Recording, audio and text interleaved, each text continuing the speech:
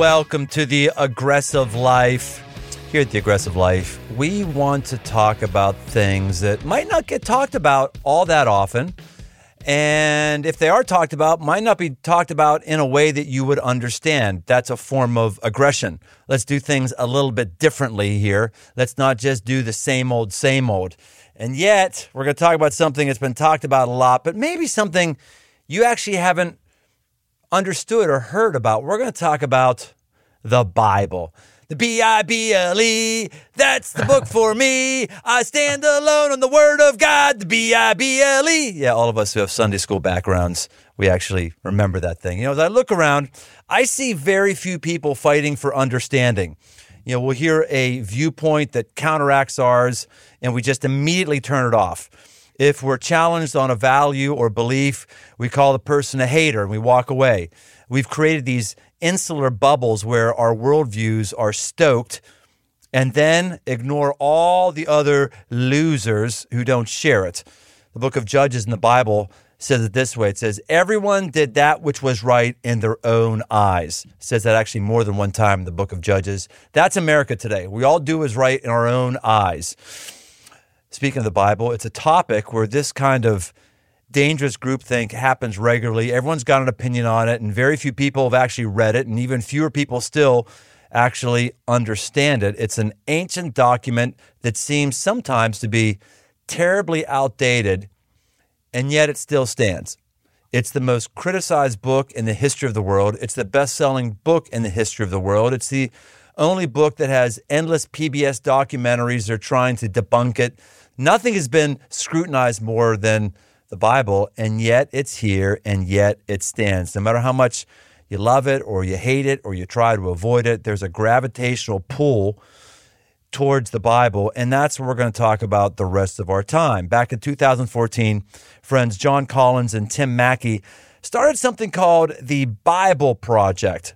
What was their goal? It was to help people understand and engage the Bible in ways that are helpful, healing, and whole. Their YouTube channel, where they post creative videos breaking down biblical themes and books, has nearly 3 million followers.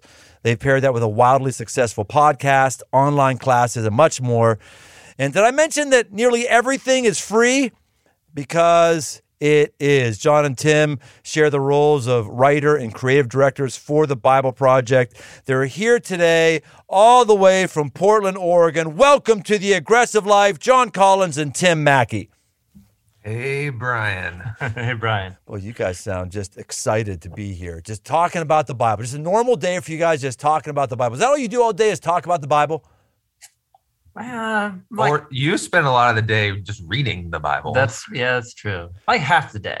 Spend like half the day. Then the rest of the half the day is how to communicate it and run an awesome organization that makes cool stuff about the Bible. Wait, hold on. You lost me. You're saying you actually read the Bible? Are you serious now? You actually pick it up and spend time alone and actually read it for yourself? Really? You don't just read what other people said about it? Yeah, imagine. Yeah. Well, it is intimidating to sit down and read it. Yeah. And so people like me actually skip that. I found myself often going, yeah, I'll let someone else read it for me. But Tim, no, man, every day you're in it. You're crushing it. That's the coolest stuff in the world, in my opinion. So Tim's reading it, and Jon, you're just an atheist who does the creative stuff. I'm just absorbing it. No, I mean, Bible Project has really empowered me to become a reader of the Bible. But starting this project, I considered myself a post-Bible Christian.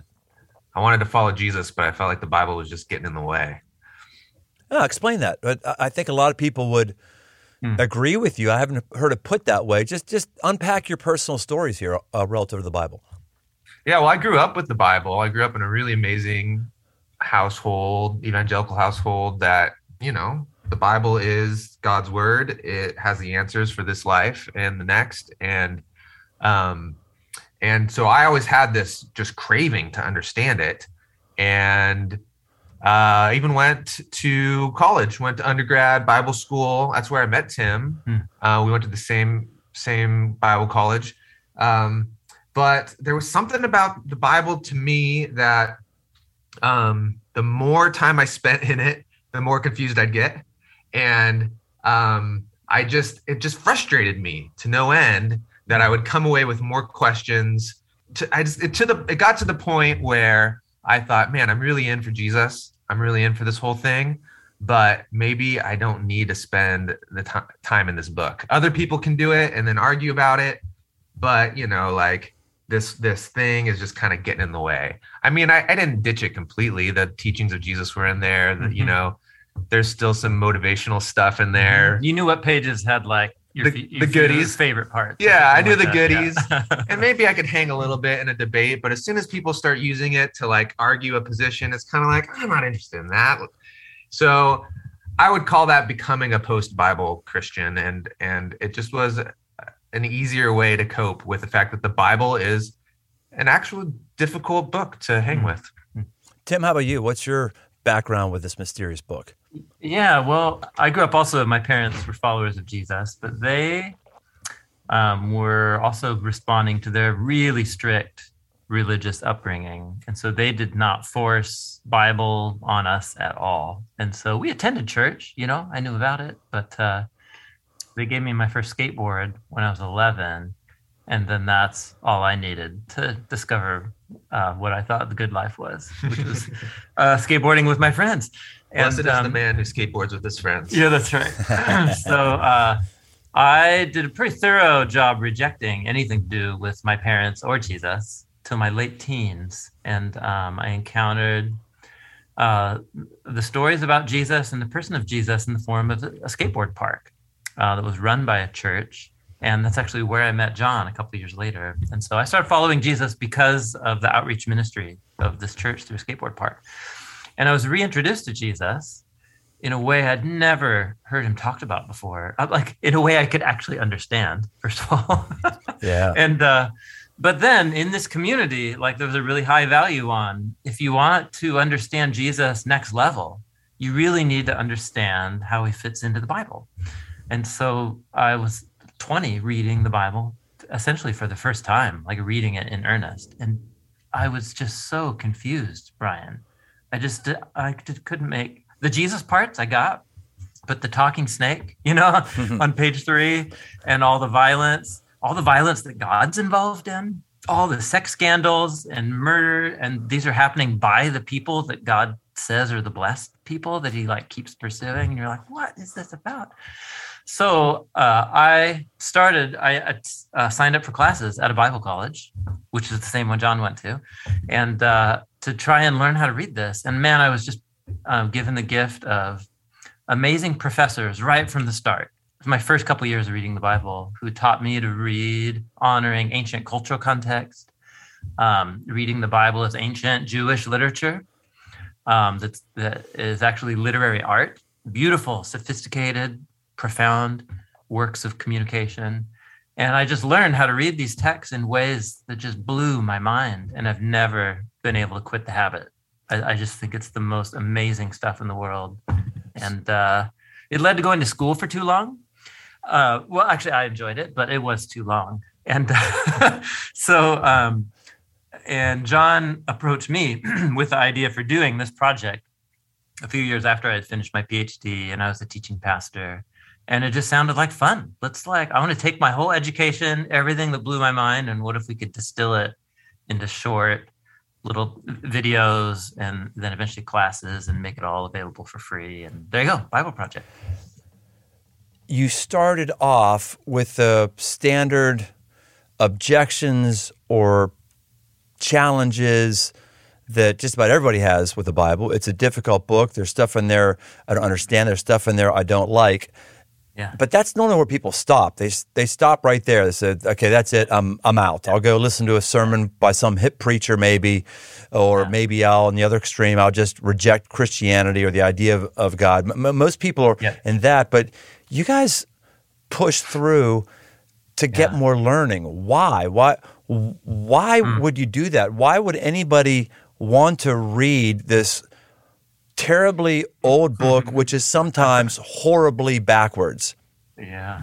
Well, I gave up. I mean, not completely, not fully, but kind of. You had resigned yourself to like this amiable relationship Yeah. with the Bible. Yeah. And but still super curious about God, myself, Jesus, but just would be deflated when it got to Bible study time.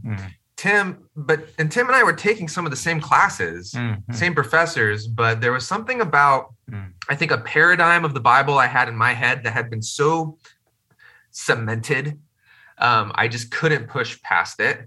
Where maybe I think you were a little bit more malleable. Like you were able to come to these classes a little, confused like me, but with less rigid sense of like, I have to make sense of this, this, and this. It's just kind of like, okay, wide open. And no baggage. Like I hadn't had any bad experiences with the Bible. I hadn't had any experiences really.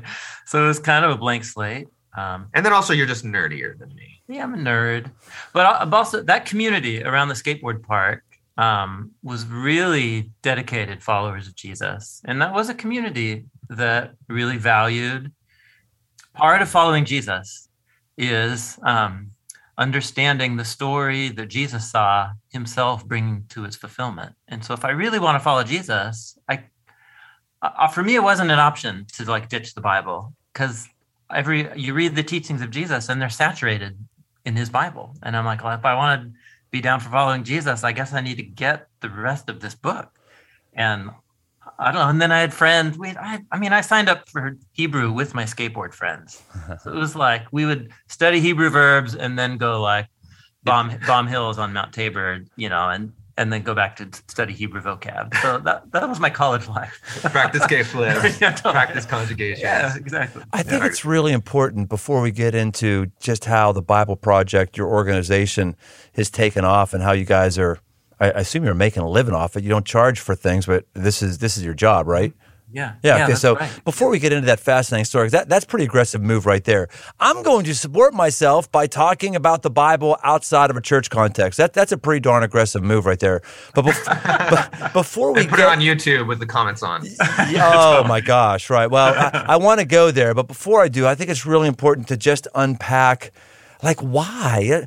What's the pitch for why somebody should want to watch your videos or even understand the Bible? Why not just go the way of everybody else who gets a bad attitude towards it and doesn't touch it? What's the burn? What's in it for us to understand the Bible? I think for me, I was taken with the person of Jesus. I was just so compelled by who he was. And this is before I even read the Bible. This is just hearing my skateboarder friends talk about him at the park.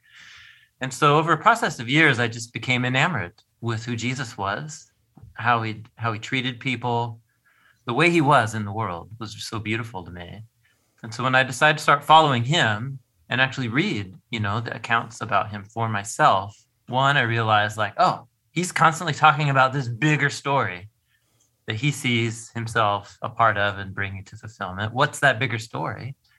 But then also, man, I just started when I could get past the surface tensions with the Bible, the violence and the sex scandals, and see that there were really profound ideas being explored about human nature, about human psychology, about family of origins, about God's purposes in the world, how God relates to our pain and violence, corporate violence. All of a sudden, I was just like, man, I'm thinking about the deepest questions of like human life. And it's this literature that's getting me there. And I got hooked on it because it was for me, it was the gateway to finally using my mind to look at the world and think about things deeply. This book is a legacy. It's changed civilizations. It's empowered kings. It's also empowered the poor. It's shaped the world more than any other piece of literature, and arguably more than any other piece of art in human history. And this, just as a mere being the kind of person who cares about understanding this world and how the world has become the way it is, and why we are the way we are. This piece of literature, this art, is so sophisticated and speaks in louder volumes than most, arguably than any. And so, from a mere human perspective, it is a wonderful quest to be a Bible nerd. But we believe that it's human and divine. That this is actually God speaking to us through it and leading us to Jesus, which that's where the real juice is, where the action is. Yeah, you guys bring up some really, really salient points that I don't know that most of us have really thought about before. We're really hot in our culture right now of digging out our family of origin demons. What's happened, in previous generations? How's that affecting me? Am I breaking the chain? The apple doesn't fall far from the tree. All these things that are pop psychology. Pop as in we've probably been looking at it only just for the last few decades, really much more intensely in this our current psychotherapy age, which I'm not anti-psychotherapy, by the way. But I was just thinking about this today. I'm reading in Genesis, and you've got the story of Abraham and Sarah, and he doesn't tell King Abimelech that this is his actual wife. He says it's his sister, which is kind of a half-lie because he thinks the king wants Sarah because apparently she's pretty hot. She's older, but she's hot enough that he wants her, and he's afraid if he says, my wife, he's going to kill Abraham so they can have Sarah, right? And it's just this really weird story. And then his son Isaac does the exact same thing when he's married. So we have, before anyone's ever talked about family of origin, we have in the very first book of the Bible these examples of kind of the sins of the father, as we know it, being passed the second and third generation, not necessarily the second generation getting punished for the sins of the father, like God's taken it out of them, but these things that we do as moms and dads get replicated in our kids, and we're doing things that our parents do. And I'm just found myself being fascinated. Like, man, this is long before Freud or anybody else came along. It's right there. It's deep. It is. And that ties right into this, what we're talking about, that the Bible is literary art, is that story, not only is it talking about something so deep, like how you're presenting it, but the way that it presents it to us in the story of Abraham and then repeated in Isaac is actually all set up in the story of Adam and Eve. And the way that the literature works is it wants you to be comparing these stories. So I'll let Tim kind of like jump in, but like Adam and Eve, that whole story is they see the fruit is desirable. They take it, they desire it, they take it, they see it. There's all this key vocab and that exact same vocab's in that story with Abraham and Abimelech and with Isaac and Abimelech again. And it's asking you as the reader to put these stories together and see how Abraham's failure is Adam's failure. It's humans' failure. It's like, this is what we're all dealing with, that we're trying to do good on our own terms and taking wisdom on our own terms. And it leads to disaster, even when you are the one called by God to be the blessed one and bring blessing. Now, I hate to ask like a really lightning leading inflammatory question. It's not at all. I'm just curious about your answer on this. You mentioned Adam and Eve. Do you believe Adam and Eve were literal beings, and is it necessary to believe that or not? That's a good answer. Just get right to it. Yeah, just get right to it. Well, it. and here's why I said that's kind of aggressive. Let me tell you, if those are listening, that's an aggressive question right there because like most of the time when you ask that question, there is an answer that has to come back for you to hear, to have your worldview affirmed, or there's a thing that has to be said in order for you to, like, okay, these are good people or not, So literally, either way you go, I'm okay with it. I'm just curious. And if you're concerned about getting slammed one way or the other and you want to plead the fifth, that's okay too. From one perspective, it's impossible to be concise about that question. So there's nothing lightning about it. Sorry. But it makes all the sense in the world. This is the family history. These texts come from one particular family, ancient Israelites. And, the family history reaches way back. And even before, Abraham. So, and it's really just not even 20 generations in the genealogy from Abraham back to Adam. So we're dealing with a highly stylized form of ancient historiography and family history telling. I think even to make the affirmative claim, that Adam and Eve were actual people it's important to realize the narratives about them have become highly stylized. For example, they're written in Hebrew. Hebrew as a language, the language that the story is written in is a language that the form of the Hebrew that the story is written in is the form of Hebrew spoken centuries after Abraham. In other words, Adam and Eve's names couldn't have actually been Adam and Eve because the Hebrew language didn't exist yet 20 generations before Abraham. Does that make sense? It does, yes. So the form of the stories is highly stylized according to the literary artistry of much later Israelite authors. Yeah. But it makes all the sense in the world that these are preserving real memories from the family history, going back to their deepest roots. Now, how you square that with, scientific reconstructions of human origins, that's where the waters get really muddy. But I don't see it as beyond reasonable to say that these are preserving real memories, even if they're in a highly stylized literary form. There's just stuff in the Bible that we just don't know about. So I could put my hat on and say these are literally the very first man and very first woman, and I would know that there's difficulties with saying that. They've got sons, and their sons marry people. Where do these women come from? Totally. Where did Cain's wife come from? So God created, just a bunch of people simultaneously, but only talked about Adam and Eve. So they weren't the first. Or when Cain was exiled, who was he worried was going to kill him out in exile? Totally. Yeah, there's a whole people group someplace. Yeah, right. Yeah. So Brian, the important thing there is we bring questions to the Bible that are legitimate, super important, and there may be their felt needs for us. But we also, skilled reading of the Bible also means learning how to release some of my questions and begin to come under the influence of what the biblical authors are trying to communicate. Because it may be that they wrote these stories to answer some other question I've never even thought of yet. And if I only ever let the cultural debates of my time determine what I'm looking for in the Bible, I'm likely to really miss out on most of what's going on. And that question is a really good one.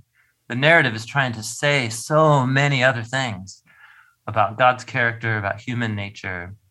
And that question just really doesn't even begin to scratch the surface of what the author wants to communicate. And that's where the good stuff is, at least in my opinion. You had a podcast recently where you talked about misguided approaches to reading the Bible. I'm going to go through these one at a time because some of us either look at the Bible as these things, or we've had these approaches to the Bible used as a billy club to whack us around the face with. Yeah.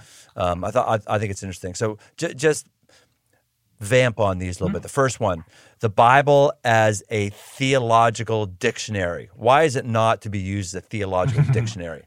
Well, it wasn't written as one. A dictionary is a very specific kind of book where it organizes content in a very specific way. It's used as a reference book to look things up and then find the answers that you need.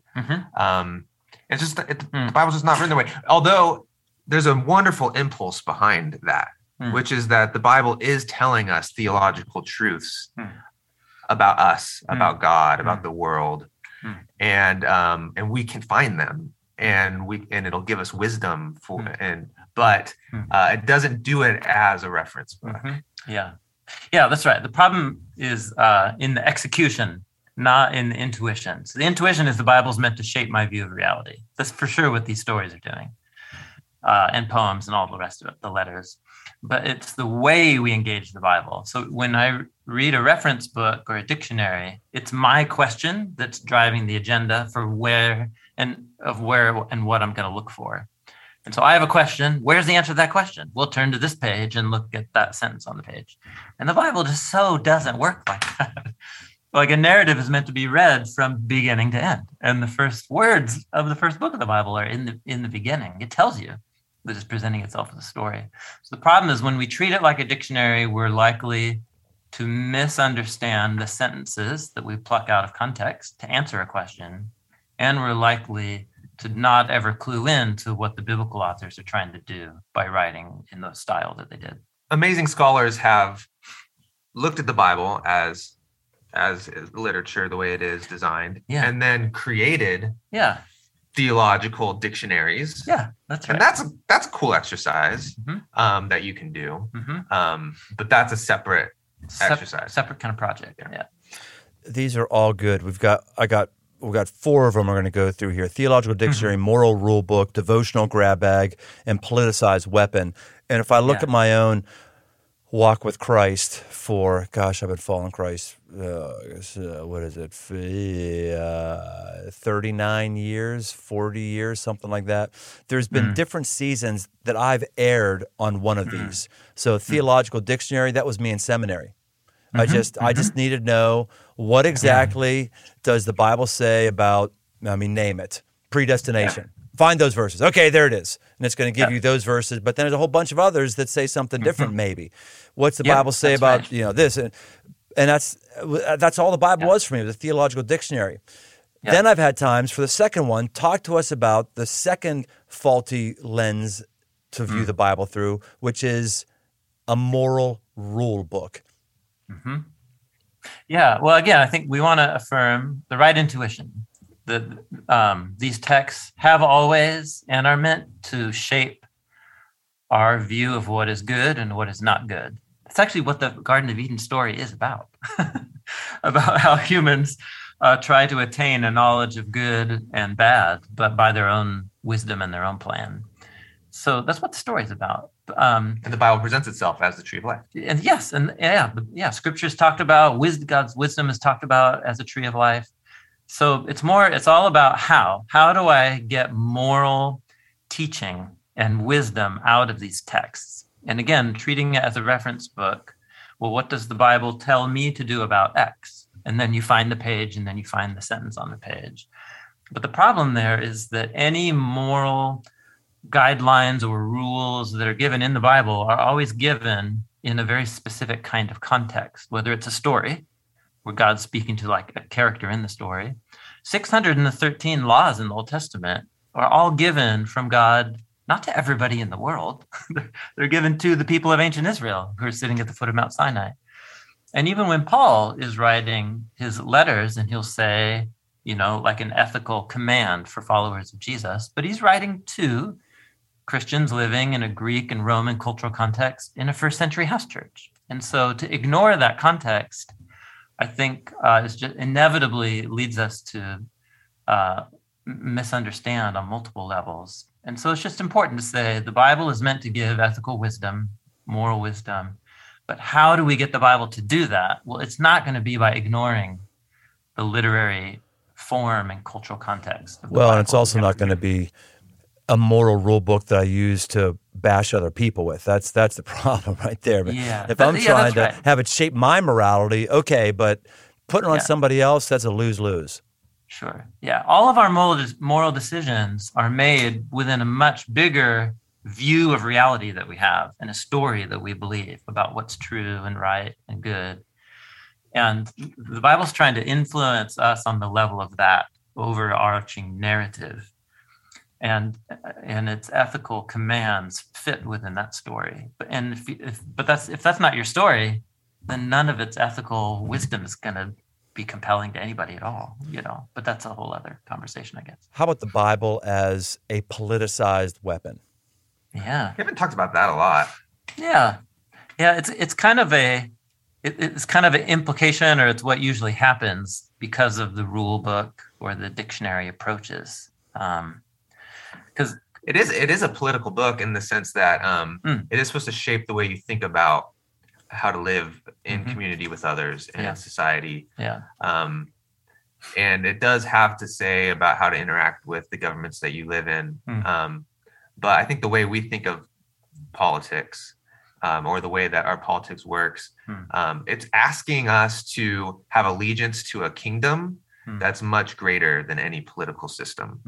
The Old Testament and the New Testament were written for specific communities of people to help them foster their allegiance to the one true God. So that was Yahweh, the God of Israel, in the Hebrew Bible. And then in the New Testament, it's, honoring Jesus' claims to be that God, become human, to do for all of us what we can't do for ourselves. And so this is literature written for minority communities of faith, Israel and the early Jesus movement. And it's meant to shape the life, the common life of those communities. Yeah. And the challenge with political weapon is it usually involves Christians using literature aimed at the community of faith and trying to use it to guide or influence people who are not in the community of faith. Right. And it's just, that's extremely problematic for all kinds of reasons, because you're enforcing a minority ethical viewpoint. Now, it's actually more complicated than that, though. Right. So it's quite a can of worms. Yeah. And then finally, the devotional grab bag. Yeah. What is that? Well, the intuition behind this, which is a good intuition, is that God wants to speak to me through this book and wants me to find power, find encouragement, find being challenged through my experience with these words. And that's totally true. I think the execution of treating it like, where am I going to find the verse to then put on this photo so I can do the Instagram post? Or, what verse am I going to stitch on the wall? There's nothing wrong with that. But to just try to find your kind of favorite power verses and use it as a book to just pull what you need from it, then you're detaching it from all of its context, all of its literary art and beauty. And then you're going to find yourself often a little flat-footed with the Bible. So again, good intuition. God wants to speak to us. And there's some amazing prose and amazing poetry and one-liners. Great one-liners. Oh, totally. Amazing. And hang it up on your wall and put it on your Instagram post. But the danger is if that's my only experience with the Bible is okay, I got my 5 minutes. I got to find that one power verse and then God will speak to me through it. Yeah. It's not going to work that way for you every time. It is so discouraging to interact with people who I know who've been involved in a church, have been proclaiming themselves as followers of Christ, been baptized, whatever, on and on and on. It's so discouraging to actually interact with folks and find how biblically ignorant they are. Which I would expect of that with somebody who has been a Christian, attending a church, been a person of faith for, a couple months or a couple years. But man, I just meet more and more people. It's like decades. And they've got no more knowledge of God or understand the scriptures 20 years later than they did 21 years ago. It's really sad. Why do you think that is? Well, Dallas Willard, who was an influential Christian philosopher, spiritual formation writer. I'm going to butcher this quote. I need to go look it up so I can quote it exactly. But he had this quote in an important book on discipleship called The Divine Conspiracy. And he's talking about, wide swaths of Christian churches full of people who actually don't have any particular plan or directive purpose of their life to actually follow the teachings of Jesus. It's just kind of very general. I'm in for Jesus, but they don't actually follow his teachings. And the way he puts it is, your system is perfectly designed to give you the result that you are now getting. So for me, that just makes me curious to be like, what is it about in my general tradition, conservative Protestant church culture, that is producing people by the hundreds of thousands where engaging the Bible is optional or shallow at best? So instead of what's wrong with people, it's what's wrong with our system that's generating this result? And to be honest, not that John and I were trying to set out to change the world or something, but I think we grew up we're in contexts that were like that, and we're just man, there's so much more here. There's got to be a different way to help people see what the Bible is all about. And when you do that, people are excited. Yeah. Our experience is that people are actually pretty smart, and they just need a reframing of what the Bible is. And the moment you show people what these texts are really doing, then they're off to the races. People light up and are really excited to start reading the Bible again. It's hard. It's frustrating to read a text and feel lost. Yeah. And so for me, my personal experience was like, I don't need to. I can still hang with this crew, and I have enough of the right answers. I know what to say. I know what not to say. Like, I don't actually have to sit in and be confused reading these stories and these letters. It might be kind of masochistic to like force myself to do it all the time. That was my experience. Yeah. So hopefully people are going to be listening to this and going, you know what? I need to start reading the Bible, or at least I need to get back into it, or I need to do it more often. If someone's fired up to do that, what do you think they should read tomorrow? Give us a chapter we should read tomorrow, or where we should start, and give us like a 3 little quick bullet point list of, okay, here's what you do when you read the Bible. Do this. Go. Oh, man. Well, you know what's funny is we make short videos, but so you're just going to tell me go to our YouTube channel and watch it. Yeah, and that's fine too. That's fine too. Maybe you've got, because this is a really good point. I want to get into your organization in just a moment, but I hate even asking that now that I say it, because you recognize that mere somebody giving words doesn't do it. You have a whole artistic deep dive that's more engaging. So is there a video you would say, go watch this one? Well, maybe we could start here. Say, first, start in the Gospels. I hear you talk about that a lot. I think that's a great place to start reading the Bible. That's Matthew, Mark, because really it's all about Jesus. Yep. Four accounts of the life of Jesus. And they're mostly stories. You're going to get confused, but you're also going to be amazed, and it's great. Secondly, don't do it by yourself. Yes. Read it in community. Yep. Find some people to read it with. Yep. Even read it out loud with each other. But if you're going to read it separately, come together and talk about it and get the questions on the table and everyone just discussing. Would be the second thing. Yep. And I think the third thing is know and expect that confusion and questions are coming or will come, and they will come by design. These are the kinds of texts that shape people by putting crazy, difficult things in front of you and forcing you with your community to wrestle with hard questions that are raised by the stories. Biblical literature communicates and invites people to grow by making you very uncomfortable. Like the stories do that by design. And what we're looking for is something simple and easy to wrap your mind around, the Bible is just not really that kind of book. Jon, that's both of you great points. Jon, I'm thinking what you said about community. I'm thinking, gosh, guilty. I've got this group of guys I meet with every week, and I'll come in, share something out of the Bible, and we'll talk about it. And we've recently been doubling down on, hey, what is your Bible reading plan? What is it? I don't care what it is. You just have to know what it is. And I'm not like one of these guys that says, hey, you got to read the whole Bible in a year, or you've got to do 3 chapters a day.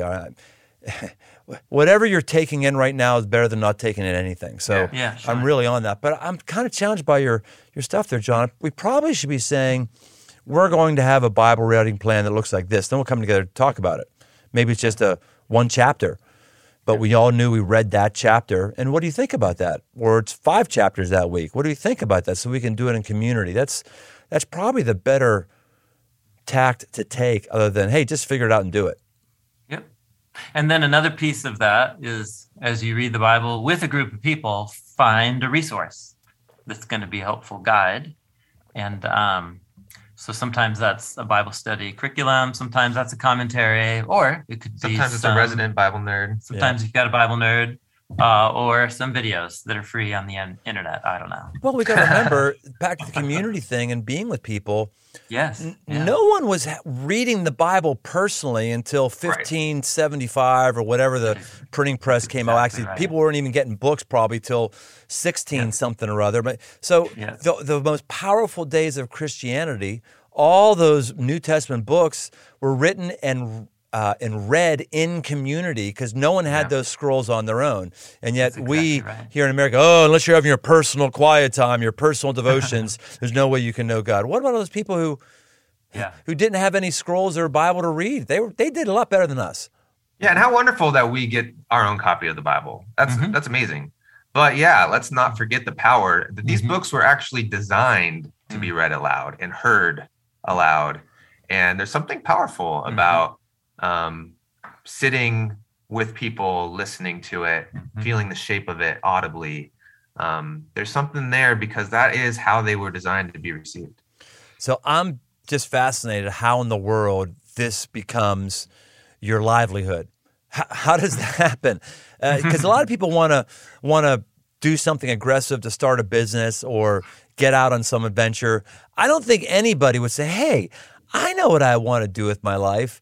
I want to start an organization that talks about the Bible. Those are called churches, and those are very, very difficult gigs to do. You're doing something totally different with a market that's seemingly shrinking more and more every day with fewer and fewer people who are really interested in the Bible. And yet you're doing it and doing well. What was the genesis of that crazy idea? What did you do in the early days? Well, so Tim was studying, the Bible for too many years, as he says. And I started working in kind of marketing, learning how to do what in the industry is called explainer videos now. I actually started a company called Epifio, which is in Cincinnati. With the whole thing was, how do you take a complicated idea and explain it visually in a couple of minutes so that someone can go from, I don't know what this is and why it matters, to I get it. Like now I can't not think about this thing on these terms, this kind of paradigm shift. And actually this medium of animation is really great for that. And so I became really enamored in that medium, in that craft, and was doing it professionally, and just saw that there was a great opportunity to do that for the Bible. This was, we started talking about this in 2012.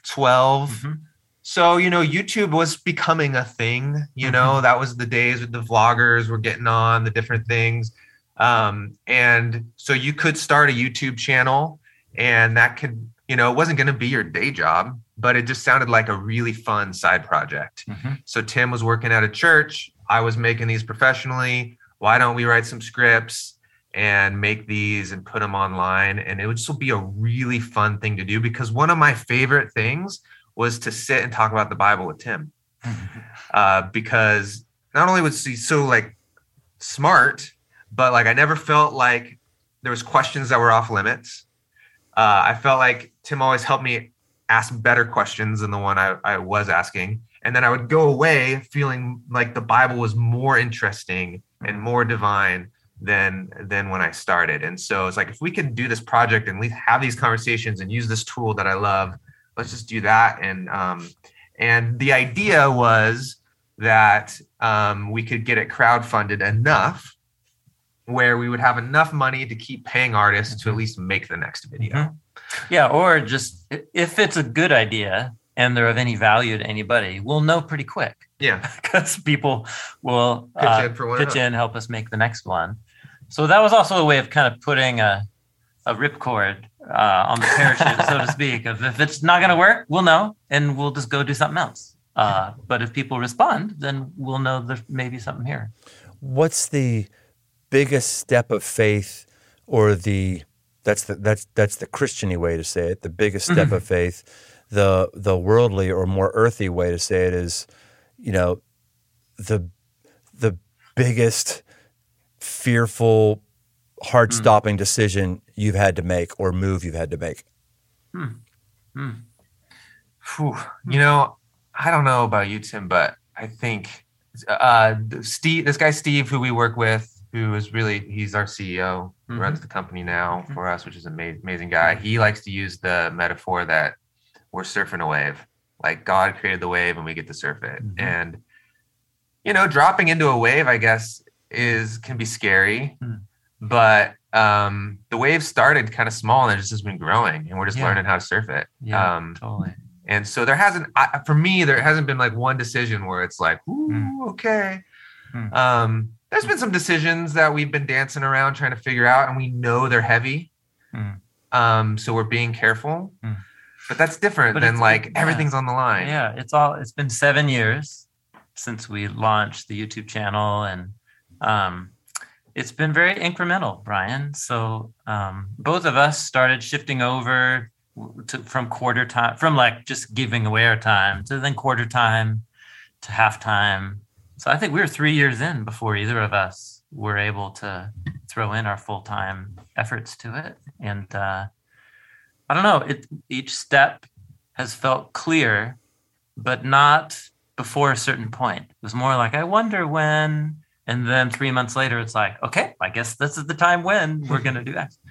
So I don't remember a feeling of like, man, I'm leaving some cool thing, but I'm going to go throw all my cards in on this random thing. It just never felt like that. It just has always felt very natural, like a great gift, to be honest.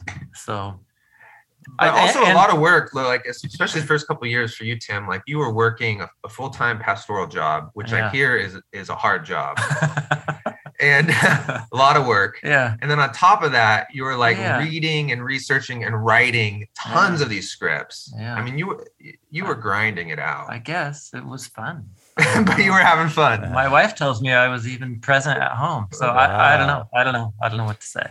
But that's what I'm talking about, though. It's just felt kind of natural. I would feel more heroic if there was a moment where, where it was like, this is the biggest risk of my life. But that just hasn't been the journey so far. It's just felt very natural and like a gift. Yeah, when you think about your podcast, The Aggressive Life, being like for me, there is the big aggressive moves in life, and those are awesome. But sometimes like it's the small, like, this is a cool idea. And what separates someone from executing an idea and not executing an idea is just like 5 or 6 really small things. I'm just like, okay, let's do this next thing. Let's do this next thing. Mm-hmm. And all of those together tell a really like powerful, aggressive story. But like, as you're going through it, none of it felt like this was the moment. Yeah. Yeah. We've talked about this before, how, as men anyway, we've got 3 of us who are men here. We all like to have the fantasy, or at least we think that if someone held a gun to someone in our family's head, or if our loved one was in front of a speeding train, we'd tackle the gunman, or we'd push the person out of the way of the train, and we'd take the bullet or take the speeding train. That's kind of a form of aggression, right? It's like, it's positive aggression. I'm going to do this big thing that everyone's going to say, wow, that's a hero. I mean, that's fine if that happens, but the truth of the matter is, most of us are never going to have that happen. Being aggressive isn't having the heroic moment. It's just what you talked about. I'm just going to do the next thing. I'm not just going to wait for something to happen. It just seems right to do the next thing. Let's go quarter time. Okay, let's do half time. Let's do or let's just get together and write the script. Yeah. And then let's rewrite the script. Yeah, and right. then let's talk with an illustrator. Like, let's just like put the YouTube channel up, like all these little steps. It all adds up. Yep. And you're moving. You're just making progress. Yeah. That's fantastic. Yeah. Especially with creative projects where when the end result is 3 false starts, a whole thing we pursued and then killed that idea. But that's what allowed us to get to the next thing, which is what we ended up making. And that's so much of what we do is iterating and problem solving and going back. And so it feels more like putting bricks in a wall. Yeah. And it's about the next brick than about, the wall as a whole. I'm always surprised that the wall as a whole exists by the time we're done. Because I'm like, man, that was so complex. How did we get there? But it was fun. This is really rich. I normally have a segment of the podcast which is called the lightning round, where I ask you people things, this real quick rapid fire question, like bam, bam, bam, bam, bam. I'm not going to do that right now because I don't think I can ask you something and get a rapid fire question, because it wouldn't. You won't. You never will. I'm sorry. Well, and not that there shouldn't be on this topic, and you guys have had some really great, thoughtful answers coming into it. So I think that's just good. I'm not going to do the lightning round here. Just a couple more questions though. One, what do you find as the most inspiring verse to you right now? probably would have answered different a month ago or a year ago. It's kind of like when someone says, "What's your favorite book?" It changes all the time based on what I'm thinking of or reading. So, but right now, like what's a verse that means something to you, or a story that means something to you personally? I've been working on a project in the book of Exodus recently. And man, for me, so many threads of the biblical story come together in that moment right after the Israelites make the golden calf at the foot of Mount Sinai. And Moses goes up before God, and he says, if you're not going to forgive the people, then blot my name out of your book. He's offering to give his own life and destiny over to death on behalf of really, really selfish, self-destructive people. And that image of Moses offering his life is all pointing forward to the suffering servant and the story of Jesus. But for me, that's just such a profound turning point. And God accepts Moses' intercession because he was willing to give up his life. It's giving up one's life becomes the gateway of God's mercy to the world. That's something I'm thinking about right now. That's good. Jon, anything for you? The most exciting, maybe biblical theme is this idea of being the image of God. And it's really reframed for me the story of following Jesus and what it means to be human. And we spend so much time in the Genesis stories, Genesis 1 and 2. And so, yeah, just that verse there in the first creation story where God's bringing order to everything. He's brought order to the land. He's created all these land creatures, but then there's this one creature that's still a land creature. It's this mammal. And later you're going to find out he's made of dirt and mud, and God blessed him, and that this creature was made in his image, both male and female. In the image of God, he created them. And for me, the image of God was kind of this abstract idea of being kind of cool cognitive creatures who could like maybe think rationally. And that's what separates us from the animals. But just that the calling of being the image of God was to rule over his creation and steward it, have dominion over it.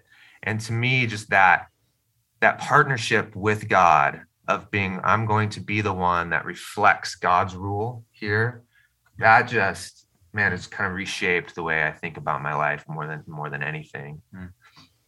Jon, Tim, if somebody wants to follow up with you, find your stuff, take a deep dive down the Bible Project wormhole, how do they do that? Advertise your stuff and how to follow up. Yeah, BibleProject.com is the best place to go. You'll find all our stuff there. You can also find on YouTube, youtube.com/BibleProject.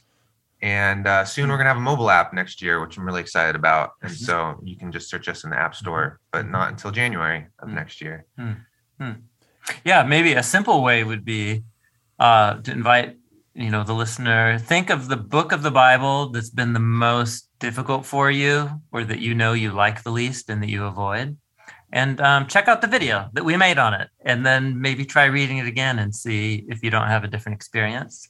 And if you find it helpful, then there's a lot more where that came from. Do you have a video for every book of the Bible, all 66? Yeah. Amazing. Well, hey, we appreciate the creativity you guys are putting into this, the way you're modeling for us going after a vision and trying to understand the heart and the mind of God.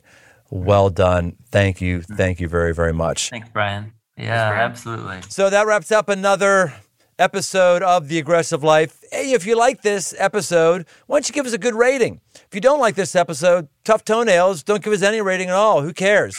But if you like it, why don't you go give us a good rating, because the more good ratings we have, the more good guests we can woo on to The Aggressive Life. Help us be aggressive, and we'll see you next time on The Aggressive Life.